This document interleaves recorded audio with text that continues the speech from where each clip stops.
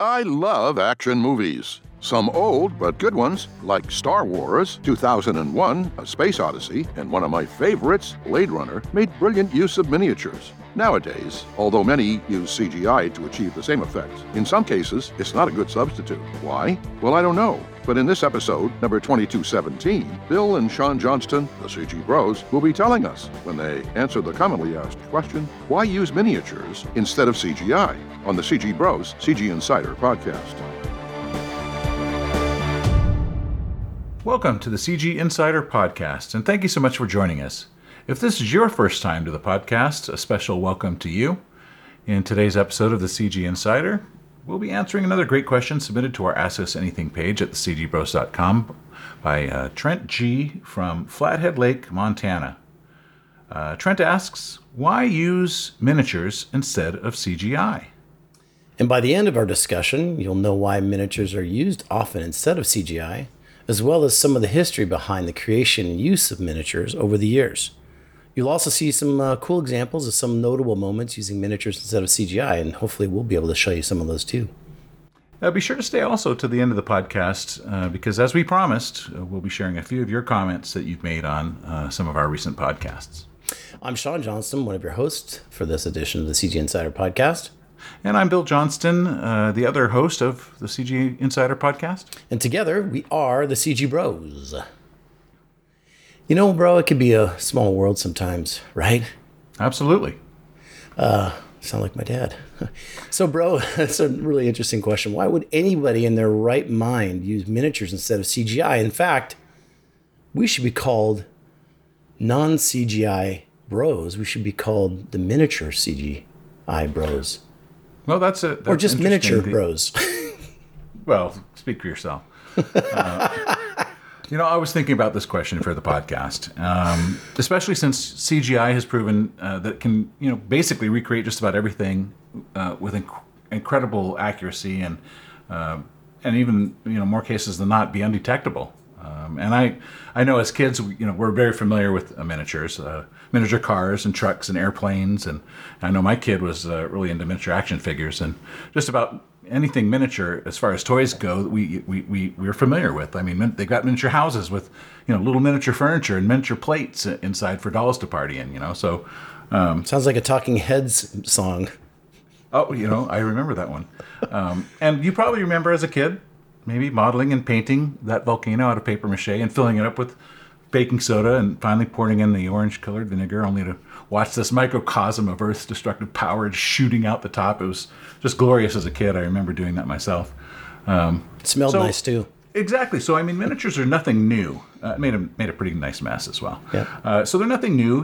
We've been familiar with them since our early age and since the beginning of movie making, really. Do you want to talk about some of the basic history of miniatures? Well, I'll just whack it back to you, man. What about you? What are some of your historical knowledge you can send out into the universe? Well, miniatures. We've done several podcasts on some of the techniques of the past and talked about some of the pioneers of CGI in past podcasts. And the use of miniatures is just really one of several techniques that have been used over the years, ever since movie making really got started. They've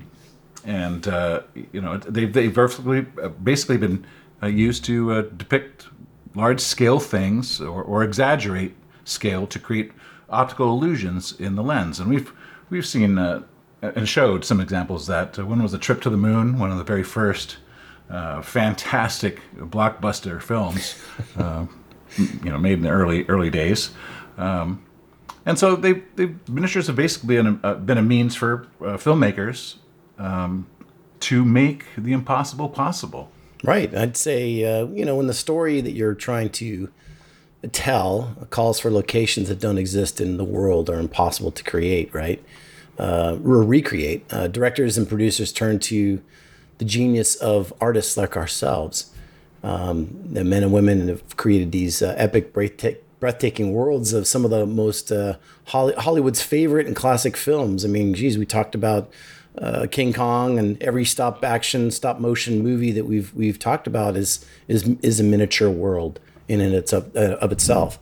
So I think that's It's just another art form, and I would say today it's still being used a lot, especially in the indie fields too, because unless of course you are trained in CGI or you can afford to pay an artist to do that.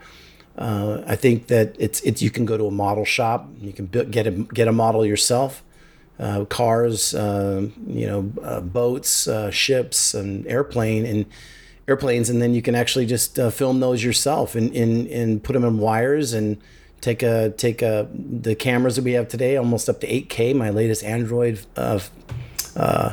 phone is unbelievable. I mean, you can do all these things, and I think on a budget, it's very, very advantageous to use those miniatures.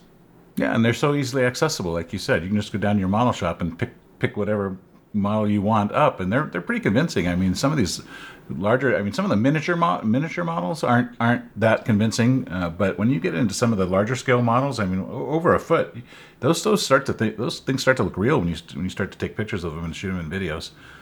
Yes, and another thing is too, you can, and I didn't know this. I mean, I think I intuitively knew it because of all the data that's in my brain spinning around.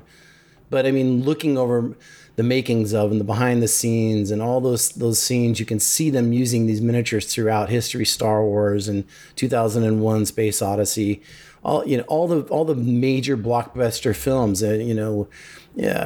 Close Encounters of the Third Kind. I mean, Indiana Jones. I mean, all these different movies are using miniatures, and a lot of times they'll use these things because, especially today, because there's the imperfections that you see in some of these models. You can do that procedurally with CGI, but it's, let's say for example, I was looking at one of the one of the movies recently where they had an actual lighthouse, and they built it, I don't know, maybe 1/6 scale, something like that.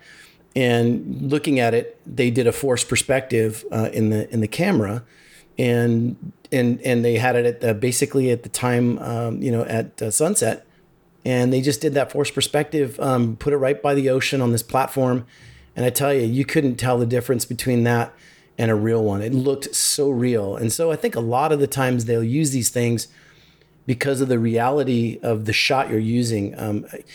It's grounded in reality. It looks real because the lighting's exactly the way it's represented in the shot that you're making. And I think a lot of times that has a major advantageous is a major advantage to doing it that way, as opposed to doing it back in CGI and comping it together and trying to match the lighting and the models and just the texturing of the models and making sure it doesn't look repeating, the texture doesn't look repeated, just all those things that you have to do. Yes, and it's a lot easier to find a miniature model maker probably than it is to find a team of CGI experts, a lighting expert and a modeling expert and a texturing expert and a shading expert, right? And, a rendering expert. You need a team of folks, and that's pretty expensive. So it may seem like it's pretty expensive to do a miniature shot, but it really is a lot cheaper, unless you're reusing assets. But even then, you've got to have these experts on your team to really make flesh that level of reality that CGI can produce, but it takes a lot of coaxing to do it. It's just not like you push the reality button on your renderer and out comes the most beautiful, realistic image. Right. And on the flip side of that, there are certain times when you want to have the CGI, and the advantages of that are if let's say you have somebody that knows how to use it, let's say you're shooting a scene with dinosaurs in it, you can duplicate them just like they did in Jurassic Park, a huge flock of them. You can have them flocking around. I don't know how you do that with miniatures to make it look real, but I mean, aside from the animatronics not looking real today, I mean, I guess you can go to some of the Disney parks now and see some of the Avatar stuff that looks pretty real, but you're not going to get a puppet and make it look real. But let's say, for example, you're doing a miniature city or a city like Blade Runner city. You could just duplicate buildings and flip them around and rotate them and just make an entire city versus, having somebody build that by hand would be pretty labor intensive, don't you think? Oh, I agree. I think it really depends, and we've talked about this before. What you're going to put, what the shot requires. If and this is true no matter what tools you're using, whether it's miniatures or CGI or anything like that. It just depends on what the shot requires. What does the camera need to see, and what does the director require from the shot? That'll just dictate the approach that you take, and what technique you'll use to achieve that visual effect, if you will. So a lot of effects can be achieved in camera, and that's really where miniatures and the art of miniatures is it really shines is in that level of realism. Like you said, everything light, as long as it is what you see is what you get. Right. I guess is another way to say that, and that can be really valuable, especially when you're trying to create images of realism. Well, there was a MPC moving pictures company. There was a shot or shoot department coordinator that recently said that a rule of thumb is reality will always look more real. So if it's possible to build something in reality, it's almost certain that it'll save a lot of time working in CGI because of that same shot. Even though that will look probably better in reality.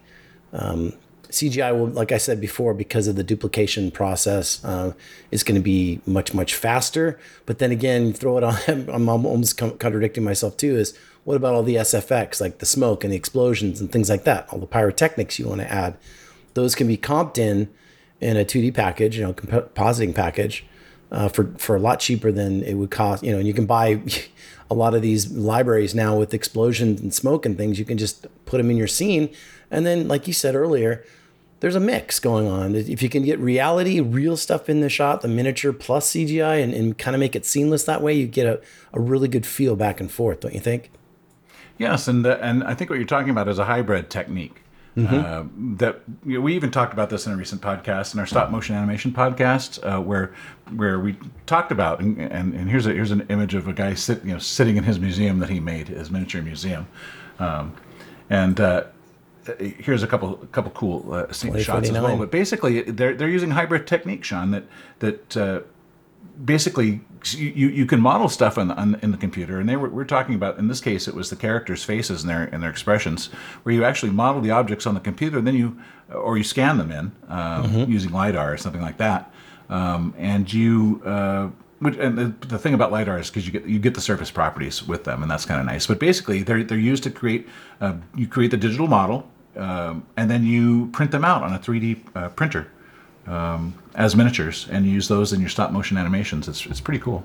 Yeah, a lot of new recent movies like First Man, they did the same thing you're talking about, where they built the Saturn V rocket miniature and included that supporting structure called the gantry, and built that at the 1/13th scale, which meant it was about 14 feet tall.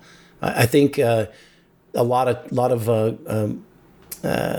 movies now are doing that. They're printing these parts, like you said. They're using blueprints and photographs off the internet, or from NASA, for example. And then they've got these cheap computer printers, or I should say 3D printers, and they're printing these pieces off. And in fact, a lot of them are using laser cut pieces, so you can create tubes and like the shape of the rocket, from PVC piping, and a lot of those things can be like what they call greebles. You can make a bunch of greebles. You can get kit bashing kits. Go to the store and get a modeling kit and get a bunch of those extra pieces and just start gluing them on things. And it just looks real. It looks real because it is real. Yeah. Speaking of that, here's a shot from the Mandalorian program, and it talks about it basically doing what you're talking about. They actually print out 3D models and here's an example of those 3D models actually modeled in a software package and printed out, and they printed out those parts and assembled it, and they here's actually what it looks like in a 3D view, and this is kind of one of the composite final shots using the actual model itself, and here's kind of some reflection testing using some virtual screens that they used, and it's pretty amazing technique, and it kind of illustrates the hybrid technique you were referring to earlier, where they're actually just using the miniatures alongside, say, motion control cameras, and in this case, this is kind of what this video is showing here on The Mandalorian, where you're actually seeing the motion control cameras with the model on a rail, and you can kind of see how that looks there captured. And they actually just put that do a camera match with that with a CG background like that, put a star field in the background and a planet, and you've got a nice, ultra realistic. And that's the nice thing about it. Here's an example of the parts actually getting 3D printed. You just print the parts out and pull them out of your 3D, and anybody can do this. That's the nice thing about this. I mean, if you were looking to do it yourself, 3D printers, you can get one as cheap as $250, and it makes some really nice printable parts, and you just kind of glue them together, create your model, do your photography. You can actually add foil, and this you can see right there. He's adding gold leaf and aluminum and putting in little lights and basically sculpting the heck out of it until you got a beautiful miniature. Yeah, look at the dirt you can get there in the actual crevices of the model itself and the imperfections. That's what I'm saying. A lot of times the acquiring the kind of image that you want as a director is hard to achieve with CGI, and the things you get with reality is these artifacts, these imperfections that are in real reality, and so it's a lot of times there's more advantageous to use a real model. What's interesting is I didn't realize that in fact I have a scene that from The Dark Knight that I didn't realize. Remember we talked about Christopher Nolan and how he likes to use practical effects as much as possible because and the only time he really wants to go to CGI is things that you can't do in reality. For example, in Inception, when the whole entire city is bending over onto itself, even then they're still using other effects on there and probably some practical stuff in there as well. But do you happen to have a clip of The Dark Knight? Yeah, are you playing it right now? Or is that me? I am actually. No, that's me. I didn't know if you wanted to show. Well, yeah, I was going to show this behind the scenes. This particular scene, I didn't realize that this scene here with the dump truck underneath the underpass was actually not a full-scale model. I knew it was real because of just the visceralness of the scene. It looks too real. I mean, you can tell. That's the thing about CGI, bro. If you look at it, you'll see the perfection of it.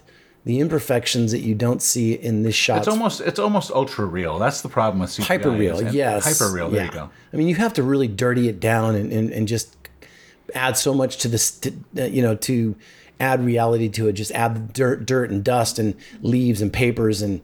Well, the world is a grimy place. It is, and so that's what I think. I was really impressed with how they made this scene. It's pretty impressive. And then of course they shot it at super high speed, so you can slow it down, and then it looks real. And with sound effects, I'm telling you, man, I was like, wow, they really did that. How did they do that? I was asking myself that. That's crazy. Another really great example that I like is this effect from True Lies, and it's a couple. They look like Harriers. Basically, the terrorist is on one of the bridge at the Coronado, or not the Keys, but the Florida Keys, and it's basically on the 7 Mile Bridge. Actually, I think is what it's called, and that's that whole sequence right there was done with miniatures. Not that one, of course.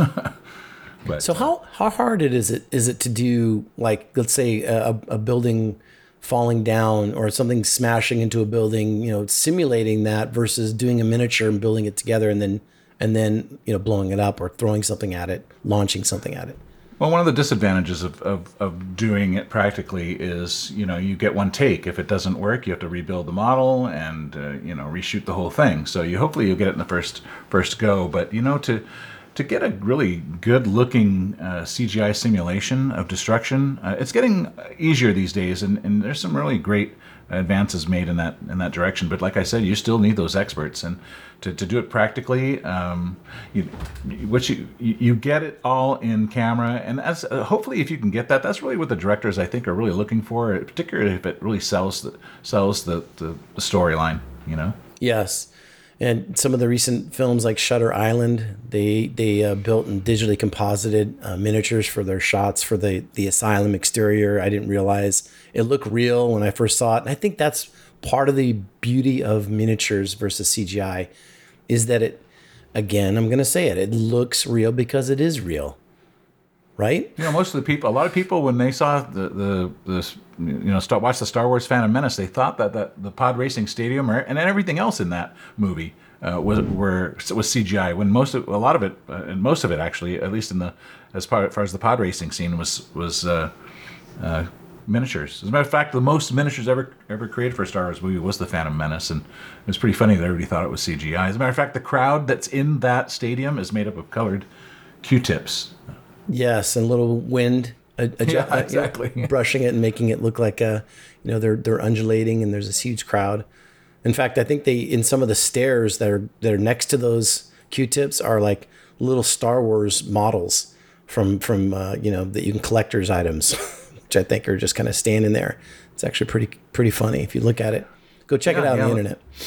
Definitely. Here's another one I'd like to go ahead and show since we're talking about some realistic. I don't know if you remember the movie Titanic. I don't. I never saw that one. No, that was King of the World film. Yeah, I did. But there's a scene in here that shows the breaking of the actual ship, and this was actually a miniature as well. And it was I think it was a 1/20th scale miniature of the actual Titanic used for these shots. This particular miniature was the most detailed, the most accurate replica of any ship at the time. And I think this whole model was something like 45 or 44, 45 feet long. Wow. They split that thing right over the water. That's pretty impressive stuff. Yeah. I think one of my favorite scenes, in addition to everything else we've talked about, is some of the World of Worlds. There's a I don't know if you remember the car. There's a car carrying a boat or something, a river crossing ferry, basically, in that sequence where the machine comes out of the water and right next to it, and it just kind of flips it over. That boat was miniature, which was an 8th scale miniature, and they had 12 1/8 scale cars, and they were sliding on top onto the water. So that was like a 21 and a half foot long and 5 foot wide ferry model, and that was shot for that particular scene, which I thought was really, really neat how they did it. And then they did, for the underwater shots, they actually added denser smoke around it so it looked like it was underground or underwater. Yeah. I thought that was pretty amazing. And then the other church scene, the other one I can show you also is this one here, is the World of Worlds scene that I thought was probably the most impressive, was when the actual bridges behind them were starting to get zapped by the machines. Yeah, I mean this was really amazing when hitting the bridge and then blasting those semi trucks, and those semi trucks falling onto the houses behind them. Those are miniatures. So I thought that scene, when you can see at the very end here, right when it starts coming, when he's driving away and you see that whole thing being destroyed. Look at that. I mean, that looked so real to me. Just really, really well done on that scene. That is really an incredible scene. I forgot that was a miniature. Yeah. So pretty amazing. Excellent. Well, I have to tell you, we talked about, you mentioned the rule of thumb about, if you can make it look more real, or it's if you actually shoot it in real, this looks more real. If it is real, it looks real. Yeah. If it looks real, it is real. No, I'm kidding. Well, that's kind of our mantra as well. But I'd like to kind of chime in with something Pixar's John Lasseter agrees with us on. Yeah, when he says, and I'm going to paraphrase him here, he says, it doesn't matter what medium you ultimately work in or what software you end up using. What really matters is how you use the software or medium that you have access to tell the story. And he finishes off to say that if we, the viewers, don't believe in the story, then all of the best effects, camera work, and smoke and mirror tricks are useless. And so I'm glad he agrees with us on that. That really pumps me up. Yeah, I agree with him. Well, let's go ahead and jump into the mailbag this week. All right. Yeah, so this comment is from Boyd D. Explorer, and this is from our podcast on what are some of your favorite CGI creatures, which actually got quite a nice response from you guys out there. So thank you for that. Boyd Explorer says, nice upload. interesting to watch. Keep up the good work. Fully watched. Thanks, Boyd, the Explorer, and we appreciate. We've seen you actually leave a couple comments, so thank you. I love that he wrote in there fully watched. I like it. So watch the entire thing. I think that says a lot of how good that was. I enjoyed that one. Those are my favorite ones. You bet. This one also, Shardenhand, says, such a long list from the first CGI Xenomorph in the underwater scene of Alien Resurrection to the Cloverfield monsters to the living machines of the Bay Transformer films, the beautiful Griffin of the Harry Potter film. Then for games that hold a special place in my heart, there's the Locust faction of the Gears of War. I love Gears of War. It's one of my favorite games. The Titanic Midgard serpent from God of War. The nightmarish Thing from the criminally underrated Thing prequel film. That's great. Exactly. And the Ents, the Schmog, Azog, and Schmeagol of the Lord of the Rings films. Hopefully I pronounced that right. Grendel from Beowulf. I liked Grendel. I loved his ear and screaming and ripping people apart. That was awesome. Let's see. The Three Horns from the third Appleseed anime and the new American Godzilla films. I love those. Yes, of course. So much history, but if I had to choose a single favorite creature, it would be the practical effects of the Predator easily. I agree. I agree. I think we showed some of those in some past podcasts. I know we showed Grendel from Beowulf. I believe that's Stan Winston also from his effects studio did the Predator. And I think we showed prequel for the Thing effects as well. We did. But those are great effects. And, we can't mention them all, Shardenhand, and we wish we could, and we could actually do 20 podcasts on all the great creatures that there are. So maybe we should expand the podcast too. We should. To include some more of that great content as well. We got another great comment also from our podcast on what are some of your favorite CGI creatures from Talicus. And thank you, Talicus. We do see that you are an avid commenter, and we really appreciate it. And Talicus says, in terms of creature design, the dinosaurs of Peter Jackson's King Kong are the best ever. Better than Jurassic Park. Yes, I dare say it. Sacrilege! Sacrilege. Talicus, awesome. Thank you. Yes, thank you. Well, thanks again for being part of our podcast today, and we want to let you know that we do them just for you. We really had a great time answering Trent's question, why use miniatures instead of CGI. We hope that you enjoyed our conversation and hope that you learned something you didn't know along the way as well. And if you did, please help us out by sharing it with some of your friends. As well as click that like button, because it really helps our channel by assisting YouTube to find other people who are interested in this kind of content as well, like you are. By the way, if you've got a subject that you'd like us to discuss in one of our podcasts, let us know about it by going to our website, thecgbros.com, to the About Us tab, and then on the Ask Us Anything drop down, just like Trent did. We're always looking to improve our podcast. We do them one shot at a time with no edits, and we would like to know what you think. So please leave us a comment below, and if you do, no guarantees, but we may even read it during our next podcast.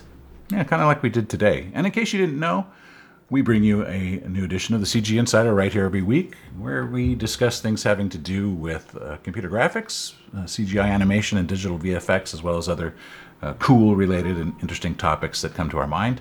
And be sure to check out our YouTube channel as well for your front row seat for some amazing and often heartwarming state-of-the-art CGI short film entertainment.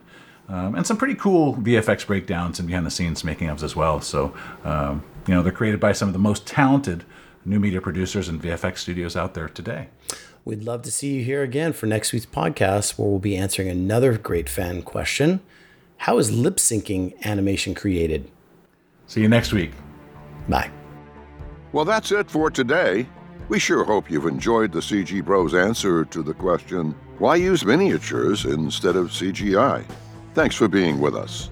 If you watched us on YouTube and you enjoyed the experience, please give us a thumbs up. Be sure to leave a comment too, because we might share it on a future podcast and mention you by name. Also, please share the video with your friends on social media. If you're not yet following us on our channel, please hit the subscribe button. Subscribing is free, and ring the bell so you'll be notified when we post our next podcast. If you're listening to us on our audio-only version, please leave a comment.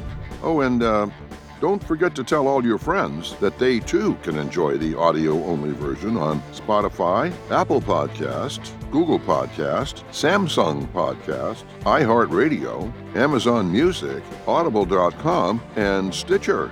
If you're listening to us on Spotify, you can share the podcast to Facebook, Twitter, and Tumblr with the share link. That's the circle with the 3 dots in it. Learn more about us by going to our website, thecgbros.com, and follow us on Facebook, Twitter, Pinterest, Tumblr, and Instagram. And be sure not to miss the next episode when the CG Bros will answer the question, how is lip-syncing animation created? This has been episode 2217 of the CG Bros CG Insider podcast. See you next time.